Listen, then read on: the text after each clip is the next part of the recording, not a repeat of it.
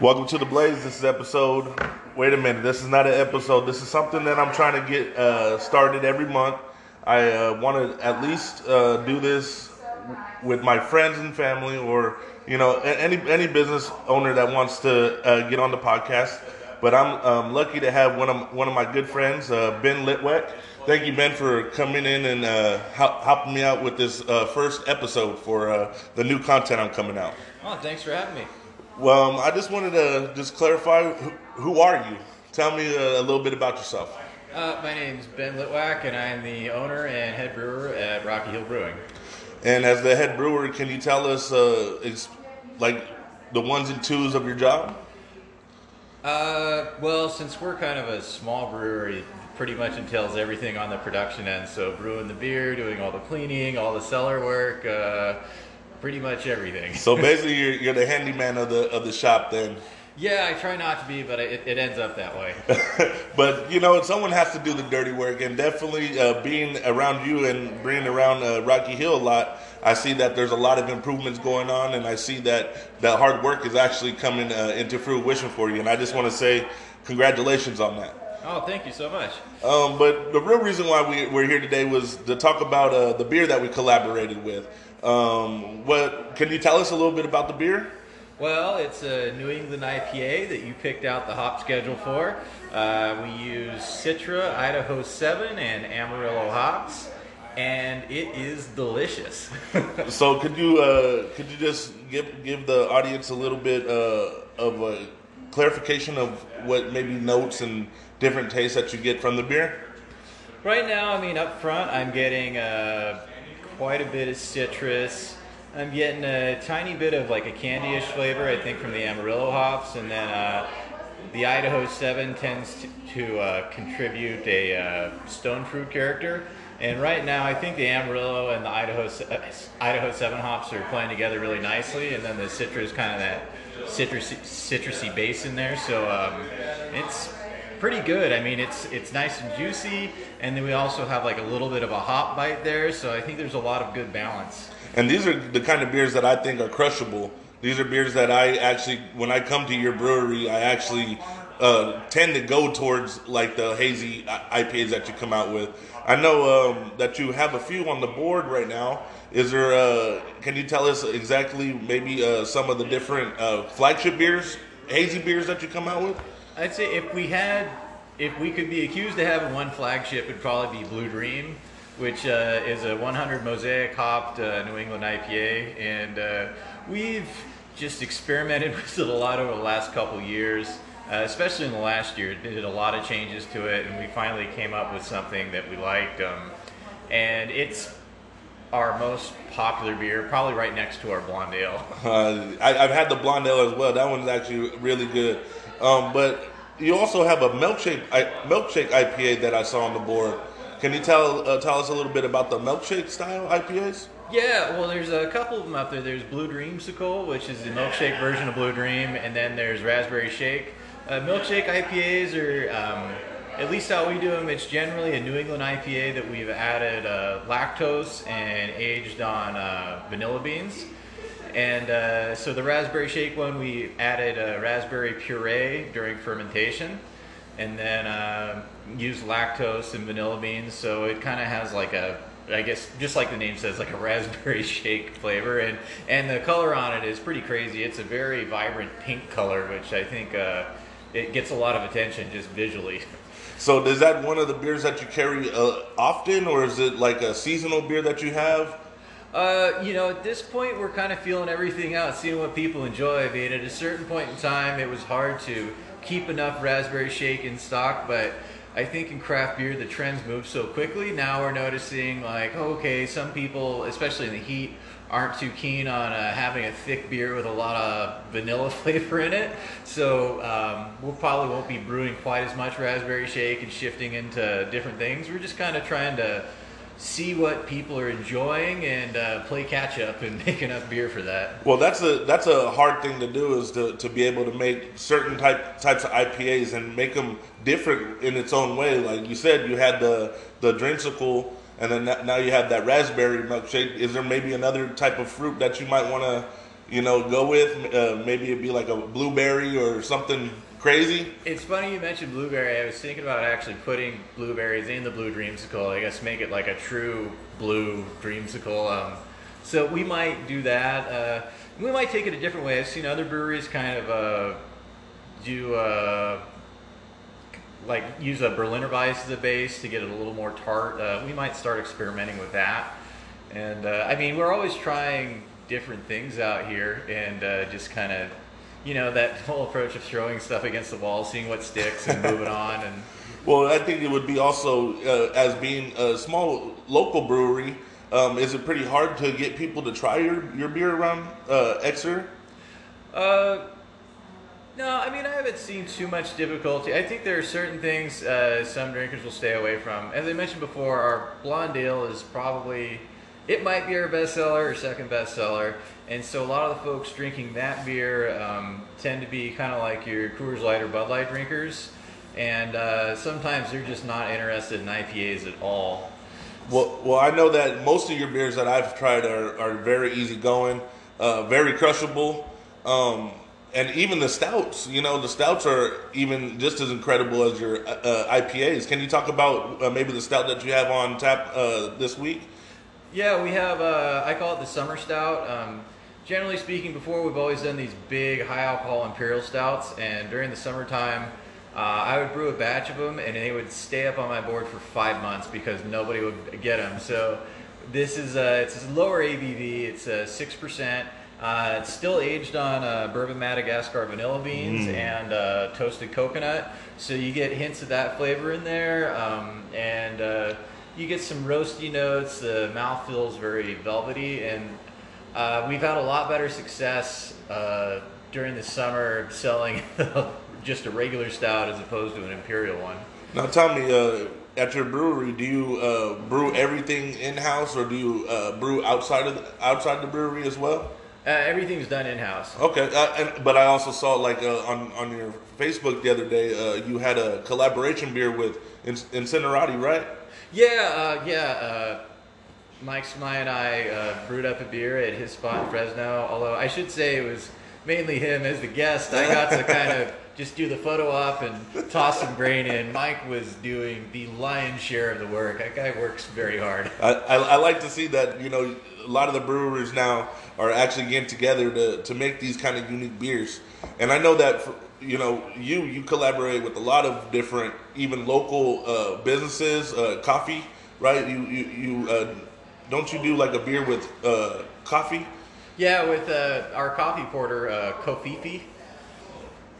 We use coffee from Maverick's Coffee in Visalia, and pretty much with only a couple exceptions, we've used them. We've also, I think, one time we used coffee from Component, and I think that's about it. I can't really recall anywhere else. On occasion, there's a couple of friends we brew with from down south, and they'll bring coffee from their a roaster down in the Los Angeles area. Nice. So is it hard to even brew with coffee? I wouldn't even know what to do to start with brewing with coffee. For us, I mean, we're basically, for most everything we're doing, we're just kind of cold brewing with it. So fermentation's done, everything's done, and then we're adding the coffee beans in, and then kind of like cold soaking them, because the beer at that point's, about 60 to 65 degrees. Right. And then it spends a couple days in the cold room chilling down even more. When we do the golden stout, at that point we'll throw some coffee in during the boil. Well, not during the boil. Usually we drop the temperature down to, I think, 185 or 195, and then add the coffee beans, because you can extract some flavor and not really get as much of the bitterness. You don't want that in a stout kind of profiled beer, right? Like when you do with coffee, or even with the hops. Sometimes it kind of overbearing hops kind of give that nasty taste in your mouth, I feel like. Yeah, well, I mean, they can contribute a lot of bitterness. And we had a beer called Heavy Diamond for a while that was very hoppy for a stout, and I don't know, it was very divisive. Some people really liked it. Other people, thought I was trying to make a Cascadian dark ale or something. I have to tell you, I've tried it before, and it was really delicious. Yeah. And you do an amazing job with all your, I think, stouts. The one that I've had that was one of my favorites, I think it was a Cinnamon Toast Crunch beer that you made. Oh, the one where you actually use the cereal? Yep. Yeah, that one was fun. We bought 4 of the Costco boxes. So I don't know how many pounds, probably like 20 pounds of cereal or something. And then I got, 4 nylon bags, and we tied them all together and soaked them in there. And it was just insane how much of that cereal flavor soaked into the beer. That, and I mean, there was I could swear there was almost like a slick on top of each glass. So I don't know if it was sugar or cinnamon or something, but it was it had a ton of flavor. Was that something that you just thought of, or have you seen other breweries do that kind of style beer? I've seen other breweries use a lot of just oddball items, and so I figure like, well, why can't we do the same thing? I've seen them throw in cereal. I've seen people throw birthday cakes into the mash, crush up candy bars, do all sorts of things. So I figured, why not do that? And there's a segment of the beer drinking population that when they hear that you've done something like that, their ears kind of perk up and like, oh, I gotta go get that. Well, definitely, you got to try the stouts if you come here. You also got to try the IPAs when you come here. I know you're doing a lot of also local events, hosting a farmers market every Sunday, right? Yeah, every Sunday from 8 to noon we have a farmers market out here, and it's fun. Usually there's 1 to 2 food vendors. On occasion we've had the Nitro Bike out here. They do cold brew and tea. We've had there's a couple guys doing ice cream out here, and then there's vendors selling like preserves, fruits, vegetables. I think there's a place called the Keto Cafe. If you're on the whole low carb thing, they do a lot of ketogenic items, or if you are into that. So we're getting a pretty good mix, and I think as we get into the fall and the weather gets a little better, and the harvests start coming in, we're going to be getting a lot more vendors out here. Now, when you get those vendors, are those local vendors that come from Visalia? For the most part, yeah. Okay. It's I don't think anybody's really traveling to come Right, out here. right. It's all local. But I think starting stuff like that, I think it goes to bigger things sooner than later. You're going to start seeing maybe those. I think it's great that you do those farmer markets on Sundays. I see it all the time in Fresno. They do the farmers markets and how big they've gotten. Uh-huh. I remember the one that they have in River Park. At one time, it was just a small little farmers market, and then it turned into like this big festivity that people actually look forward to every week. And I think that's something that you could give to the community, and people could get around that and actually, progress. And it's always the beer that it seems like gets people together the most, Yeah, I think that's the one advantage of our farmers market is you can drink beer out here. So so the brewery's open while the farmers market's open. Yeah, brewery's open while the farmers market's open. We're serving pints, and most of the business is to go. Crawlers and cans and stuff. But on occasion, we do get a few people, especially, if they're stopping down and getting like a quesadilla from Quesadilla Gorilla or something like that. They grab a pint of beer too, and have a beer at 10 in the morning. Well, how about some of the other events that you host here? I know during the week, most of the time, I see that you have certain artists and come out here and play at your gazebo right here. Yeah. Every Saturday during the summer, we've been having kind of like I guess you could call it a summer concert series or something like that. And that'll be going up through the end of August. And then the musical, we'll still have bands out here, but it won't be quite as often.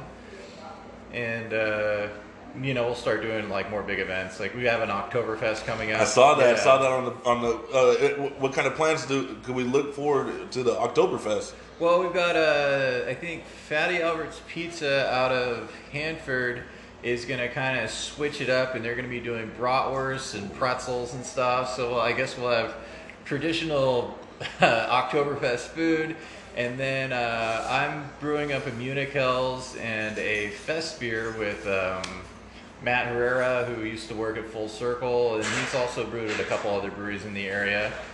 And we're doing the whole big, the 1 liter steins. We're selling those. And there'll be some contests. I think we're doing like a Stein hoist. And if we can get enough contestants, a lederhosen fashion show, or fashion contest rather. We have, I don't know, it's this weird device that kind of straps on your back and goes over. And it's almost like, like the marionette puppets. Right. Only it's a platform with a plastic cup of beer in there, and you have to try and manipulate it into your mouth to drink it. No. It's hilarious. So basically, people are going to be wearing their beer at the end of the night. Yeah, I mean, hopefully not too many. I think our manager Aaron tried to use it, and there's a very hilarious video of the thing just whirling around like a helicopter. We're like trying to run away with it while she's attached to it. That's definitely something I have to check out. I know I already purchased some of those steins from you the last time I was here. But let's talk about the different styles of like Munich beers, like you were talking about. What kind of brewing process does that take? Is it different than the IPAs and the stouts? Yeah, well, because we'll be lagering, which is kind of a challenge for a smaller brewery. We're very small. We don't have glycol jacketed tanks. We still use a series of cold rooms to bring our temperatures down. So to lager something, which usually you're doing your primary fermentation at anywhere from 48 to maybe 53 or 54 degrees. So I have a tank in my cold room right now with a heat jacket on it and a range set in, and that'll be. And it also takes quite a bit longer. I mean, when you're lagering, you can go 5 to 6 weeks or so. It's a very long, slow process, but in the end, you're looking for a very clear, very dry, crisp beer, and I've got my fingers crossed that it works out. I think we should be good. So, like you said, it takes a longer process, and because the beer that we brewed together, it only took 2 weeks to ferment. Yeah, I mean, probably about maybe a week in primary, then we give it X amount of time to kind of settle out and develop, and then we do our dry hopping, and then we crash it for a few days to kind of drop out all the excess hop matter and yeast and all that. So it kind of depends. If we have, especially if we're doing a single IPA or something like that, a 2-week turnaround time is not unreasonable at all. But it's so much different time-wise between the lagering and basically the fermenting of IPA, right? Yeah, lagering. I mean, you would think with people always refer to like Bud Light and Coors Light and all that as being these crappy cheap beers or whatever. So you would think it would obviously take less time to make those, but those beers take I think 5 or 6 weeks to make. Whereas, so you actually give credit to the Bud Light guys then, the Budweiser guys? I will say this because they're obviously their business practices are suspect, but I mean in terms of brewing a beer that has nothing wrong with it. Consistency too, yeah, right? Consistency. They knock it out of the park. If you have an IPA, you can cover up a lot of bad cellaring technique by just dumping hops in it. If you have beer like Budweiser is pretty exposed. But they also probably have the machinery that could do a beer like that kind of by itself. Oh yeah. It's a press of a button rather than touching the malts and crushing it all up by yourself. I think that's also a different aspect to the craft beer and actual, big market beers. But I want to talk about also maybe some of the beers that you have a tough time brewing, like maybe saisons or any sours that maybe are tough, or. I think we haven't done any, like traditional barrel aged sours or anything like that. did a kettle sour once, and that was kind of a pain in the ass because it was an overnight mash, and we had to rig up a few things to keep temperature consistent and keep oxygen out of the mash while the bacteria was working, and it was friends of mine who said, "Oh yeah, let's do this," and it was kind of sold to me as like, this is gonna be easy, in and out. I don't even know why we're making a big deal about this. And then both nights, I think I ended up staying out here until 1 or 2 in the morning, and because it was kind of part of like we have like our employee pilot batch thing, right? So it's supposed to be 2 of our employees at the time, Matt Herrera and Ronnie Lurigo, were going to do it, and then somehow I end up having to help a lot, stay out really late. But the end result was pretty good, but that's difficult. Sometimes our dark beers are a bit difficult. Just getting them to finish can take quite a bit longer. And it's the patience too you have to have, right? Well, you just talked about the employee pilot program. Can you tell me a little bit more about the pilot program that you run here at Rocky Hill? Yeah, I wanted to give people an opportunity to brew their own beer that wouldn't get the chance to help me otherwise. I get out here very early in the morning, and so even when I had somebody helping me full time in the cellar, he wouldn't get out too often to do mashings and stuff like that because when I'm starting at like 5 in the morning. Yeah, sometimes things are they're getting pretty wrapped up if somebody's coming in at like 8 or 9. So right. It's difficult to get in on it, and then also like the bar staff, everybody's interested in beer and making beer and all that. So I figured, okay, well, we'll do like a smaller tank, and if they want to brew something, okay, you do the research, you come up with this. I'll kind of give my input, like, oh no, that would be gross, or let's change this or that, and. It's worked out well so far, and we've gotten some good results out of it. Miss Frizzle, our red ale, came directly from the employee pilot program from our manager, Aaron, and that's basically a regular beer we have on the board almost all the time. So is that something now she brews herself every time, or is that now just a recipe that... Oh, that's, recipe I drew. Okay. She came to me with a recipe. We... changed it up a bit, and I've changed it a couple times since then to kind of tweak it a little bit and kind of dial in on a profile that we can all like. But the first incarnation of that beer was all Aaron for the pilot program, and then we just kind of made it work within our framework and incorporate it into our lineup. So is this the pilot program? Is that something that you do monthly or weekly? No, not really. Because my production schedule is so sporadic. It's hard to plan things out like that. It's kind of mainly there's some sort of order that everybody seems to have, and it's like, well, who's up next? I don't know. They kind of figure it out and then come up to me. Oh, well, so and so wants to do this beer, and then I try and make time. Like, okay, well, 2.5 weeks out, we'll do this because I also have to order ingredients a lot of times because. Especially if they want something kind of oddball, I have to make sure that we have those ingredients on hand in commercial size quantities. Right.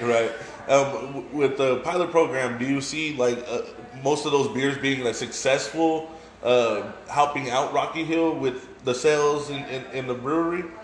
Yeah, I think, and a lot of it kind of depends on who's brewing the beer and are they promoting it themselves on their own social media and all that. We'll always mention if it is part of the pilot program. And I don't know, I end up usually being kind of the biggest, I wouldn't say customer because I'm obviously drinking it for free, but probably the biggest user and abuser of these beers. When Erin did Miss Frizzle, I think I probably drank half of what she made. One of our former employees, Ben Gonzalez, did a blonde ale flavored with, I think, coffee and maybe vanilla too. But it was lethal. It was like 3.8%, and it had such a high caffeine content. You were up then for a while. Yeah, it was like you drink it all day. It was impossible to get drunk because you're so wired. Right, but with the pilot program, do you see like the trend of people trying to change people's perception. Like you see, like Miss Frizzle is one of those red ales. You know, a certain amount of people like red ales, but some don't know about red ales. Yeah, they think craft beers, IPAs, and stouts. So do you see that maybe the pilot program brings people that wouldn't necessarily drink that beer, but they're purchasing it just to know that maybe the bartender brewed it or whatnot? I think, yeah, I mean, I think there's an aspect of that. I think there's also the aspect that usually those beers aren't things that I normally brew out here or even think to brew. So, you know, variety definitely attracts people. I mean, so far we've had a Saison, well, it was more like an Imperial Saison. It was like 8.6% or something. It was That's a big one. That's a big one. Then, like I said, we had the vanilla coffee blonde, the red ale, the Berliner Weiss, and you know these are all things that I don't typically do. So I think the variety factor definitely helped attract people to that. I mean, it would be kind of boring if somebody out here just wanted to brew another hazy IPA because we already do, you know, so many of those each month, and they're all delicious. So it's like it's hard to match that next one. Yeah. But I think I appreciate that you actually let the employees take over the reins for a little bit. You know, even though you're the one that's still helping out back there, but just at least giving them a chance to actually learn how to do basically what their profession is beer. Yeah. You know, it's amazing that a little microbrewery like yourself allows their employees to be hands-on with the actual product. Yeah. And that brings it more craft than anything, you know, to my opinion. And it makes you guys that much better, I feel like, because you guys offer endless amounts of different creative beers. And I say that just as a fan, but more that I enjoy them. And I also, if I see them in Fresno, I definitely try to go get those cans, get those bottles at you know, Moreau Shell or any of the, you know, nice beer pubs that we have in Fresno. Spoke Easy. There we go, Spoke Easy. Well, we did that beer with Jake. When Jake basically dictated that whole beer. He's amazing with ingredients. I mean, I guess in the kitchen or behind the brew kettles. And he laid out, he's like, oh, I think we should use this, use that, use that. And I'm like, oh, all right. What kind of beer what was the beer called again? He did Front Street. Or no, was it Front Street? I totally forget. I remember it was... No, Memory Lane. Memory Lane, there we go. Front Street was a version we did later that was like the light version. Oh, that's right. Yeah, Memory Lane, it was, because it was after one of the tracks on his album. Oh, yeah. And then, it was a dark brew. Oh, I remember that now. Yeah. It was really dry, too. It had like a nice dry, but almost roasty notes in it, too. Yeah, I think from the grain that we used to darken it, a little bit of that kind of came through. But I remember that beer being pretty delicious. And who takes chances on black IPAs these days? Like, nobody sells black IPAs anymore. And this is what I'm talking about. Like, the creativity here is just amazing. And knowing that people like Jacob, you know, come in here and also be able to be hands-on and, you know, having each other's backs in that sort of camaraderie, you know, because like I said, the beer, you know, brings everybody together. That's how I think you guys met. That's how we met. I mean, the way that we met was literally, can I have my wedding here at Rocky Hill? Yeah. And I still remember it. And then you said, you know what? Okay, let's do it. And ever since then, your beers have just gotten better and better. And I say that as a fan, but also just because I respect the hell out of you. And I saw what it took that day that we brewed our beer together. Oh, yeah. I'll just ask you, how did I do that day? Oh, you did great. even though I was in the way, and you know, I like to learn, I think. Yeah, no, you got in there and did it. It was awesome. I mean, usually, you know, like collaborative efforts like that, or especially you as the guest, you're supposed to just, you know, chill, help with the mashing, and, you know, we kind of talked throughout the process. I think we had a lot lot of fun that day. No, it was. Yeah. I think we had a few too many that day. We might have. I mean, it was a very difficult cleanup later. Did not want to be there in the afternoon, but. Well, let's also talk about maybe some of the favorite beers that you like to brew. I know hazies are definitely something that you are known for. Uh-huh. Maybe there's clear, like West Coast IPAs that you like to brew, or maybe is it blondes that is your favorite to brew? Well, blonde would be the easiest, probably. So that might be the best one. Well, I mean, it's probably our lightest grain bill, so it involves the least lifting.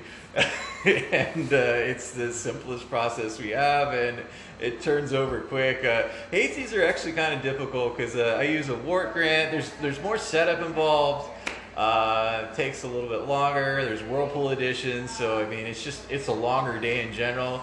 And then there's also kind of the increased pressure. Like, okay, this better be good. You know, I mean, every time we release a hazy, I think there's a certain expectation. So, you know, there's a lot of pressure there. Definitely. Now, I know you're a fan of beer, so what are maybe some of the beers that you like to drink? I know brewers have, you guys have a certain, I know, ABV that you like to stay in, or at least I've heard, just so you can keep going throughout the day. Like, is there beers that, like shift beers? Yeah, there you go.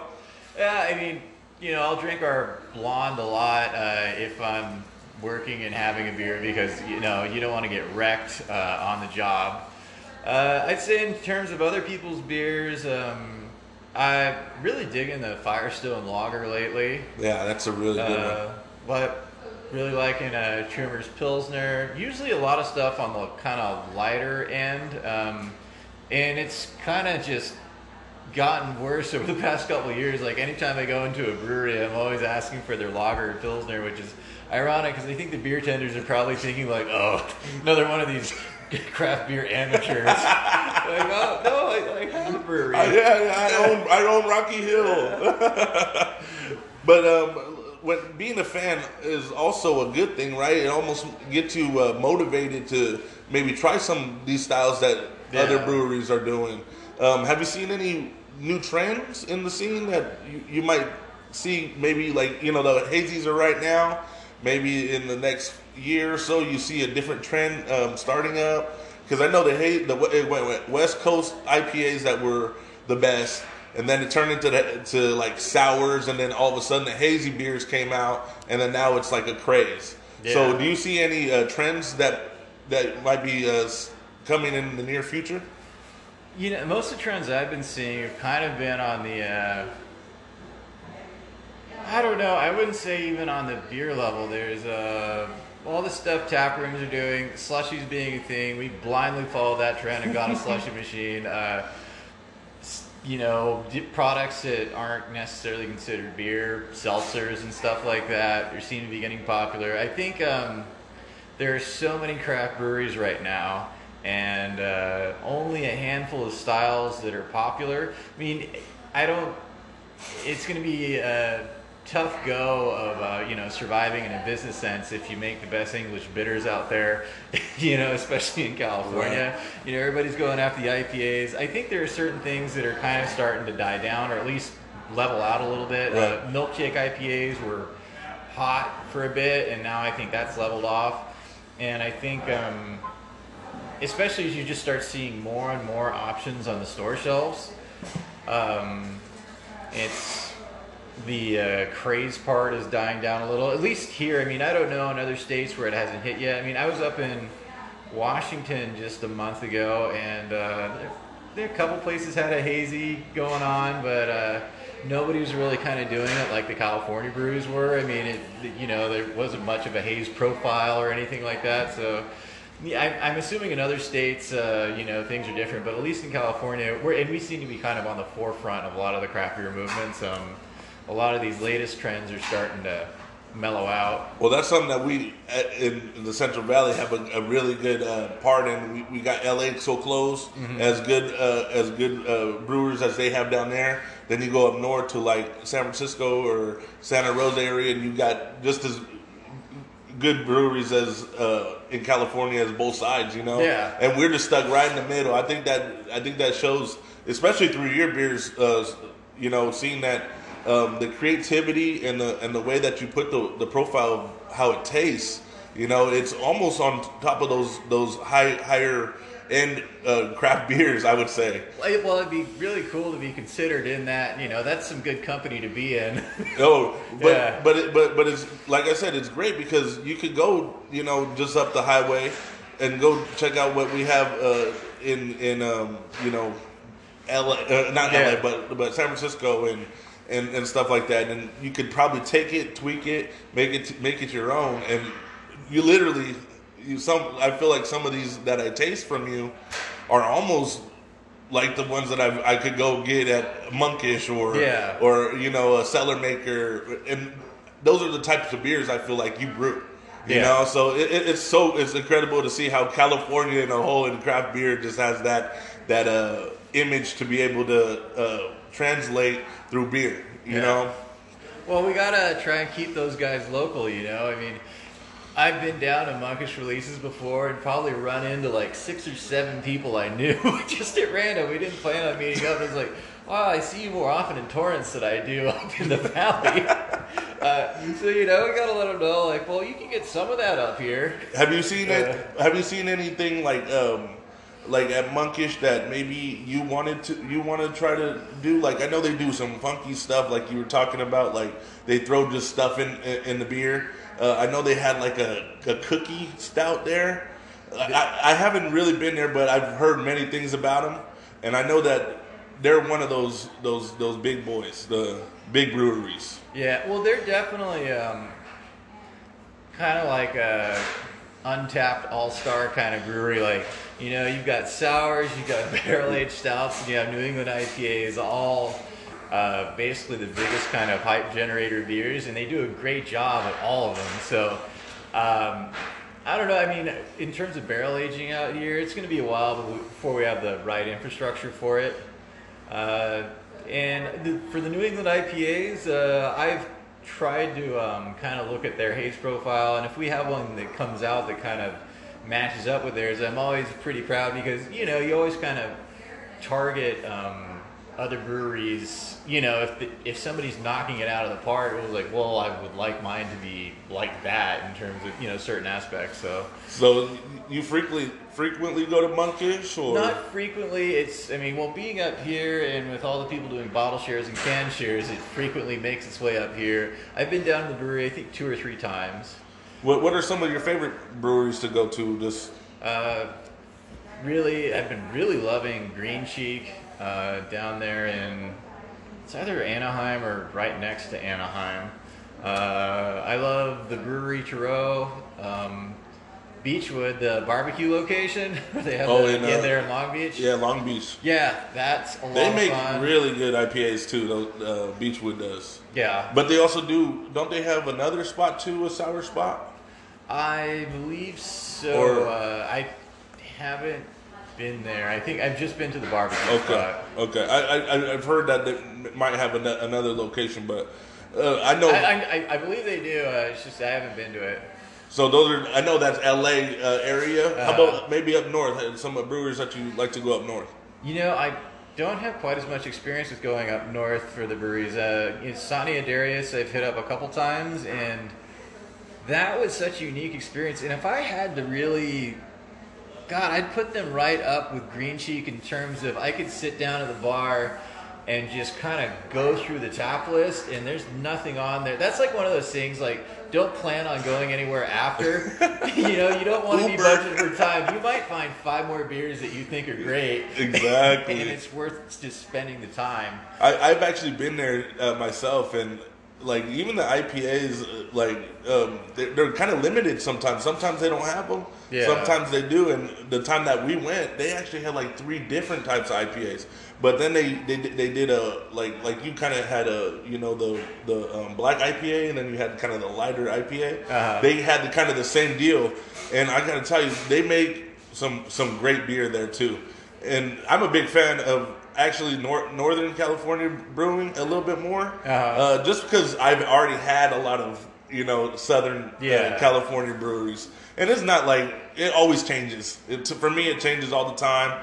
But definitely Rocky Hill is one of those ones for me that I could definitely come here and I could look at your tap list, and I know anything that I choose is going to be something that I'm going to enjoy. Well, that's a good batch of Chippa. Oh yeah, now we're on Chippa now. We're drinking on Chippa now. We just got done drinking the Blaze. Now you had a fresh batch of Chippa. He asked me if I wanted a pour. I said that's probably my favorite beer, so definitely get me a pour. How long ago did you drop this Chippa? This was. Is it yet? No. Yesterday, maybe. So what is Chippa? If people don't know, what? It's short for Centennial Hop IPA, but there is some Citra in there as well. Is this one of the maybe crowd favorites that you could say? Yeah, I mean it's kind of interesting. I think when we have a lot of it on, people, I never notice how popular it is, but when it's gone, I get a lot of complaints when it's not there. There are some West Coast IPA drinkers out there, and that's what they want. And when their Chippa's not there, they start getting a little cranky. And I remember you brewed this the first batch you ever did. It's changed throughout the time. Yeah, about a year ago, I kind of switched up the dry hop on it, switched up the base recipe, and then also I stopped fining it to give it more of a hazy look instead of the It's a lot brighter, yeah. I like the color. Yeah, and when we made all these changes, people seemed to enjoy it more and more, because the original Chippa was,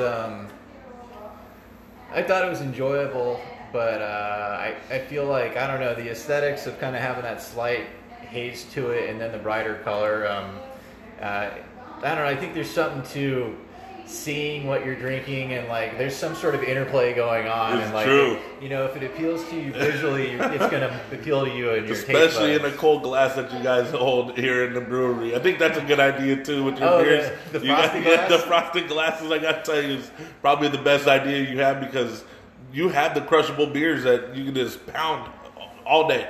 So I also want to talk about, I know you allowed us a year ago to get married here. So can you talk about maybe some of the events that you hold here? I know you do the musical series, and we also talked about the Oktoberfest. But are you still allowing people to get married in your brewery? Yeah, we're still doing weddings out here, and other events too. Generally speaking, if you have a smaller thing, 50 people or under, so we just say we can reserve tables and kind of make room for you, because we have a fairly large outdoor area. I mean, you could fit maybe 150 people or more out there, and I have seen more at some weddings. And if it's going to be 100 people or more, and you're going to kind of commandeer the place, that's when we'll close the doors and make it a private event. And it's the one advantage that we kind of have over a brewery that might be in a traditional like industrial district somewhere. Not a whole lot of folks want to get married in a small pub in downtown. Well, especially here, the wind rushes through here. Even in the summer when you go outside, there's at least some wind blowing. Yeah. And so it's not unbearable when you go outside, really. Yeah. But it's just when you're really hot, you better just sit in the shade. Yeah. That's basically how it is here, I feel like. How many weddings have you had since you guys opened? I want to say 5 or 6. One of them was even a surprise wedding. We were told it was an engagement party, and apparently all of the guests thought it was an engagement party, and the groom brought a surprise pasture. Oh my God. And had a surprise wedding for everybody. So that was a lot of fun. That's creative. I would never think of doing that. Yeah. Otherwise, my parents and everybody else would be pissed off at me, because they don't like surprises like that. But I think for being like a cool brewery like you are, like those are ideas that people see this brewery and having that idea of having it here. I think it's the best idea people could have, because not only do you have one of the best outdoor, I think, venues, but you also have the space, and I've seen through your anniversary parties how big this place can actually hold cars and people, Yeah, I mean, I think there's been times when we've had maybe 130, 140 cars just kind of parked. I mean, the main lot, I think we can fit around 100 cars or so in there when we plan it out properly, and then we have parking kind of, I guess, a last-ditch effort parking along the side of the lane leading up to the place. But, we're on 20 acres out here. There's a lot of space.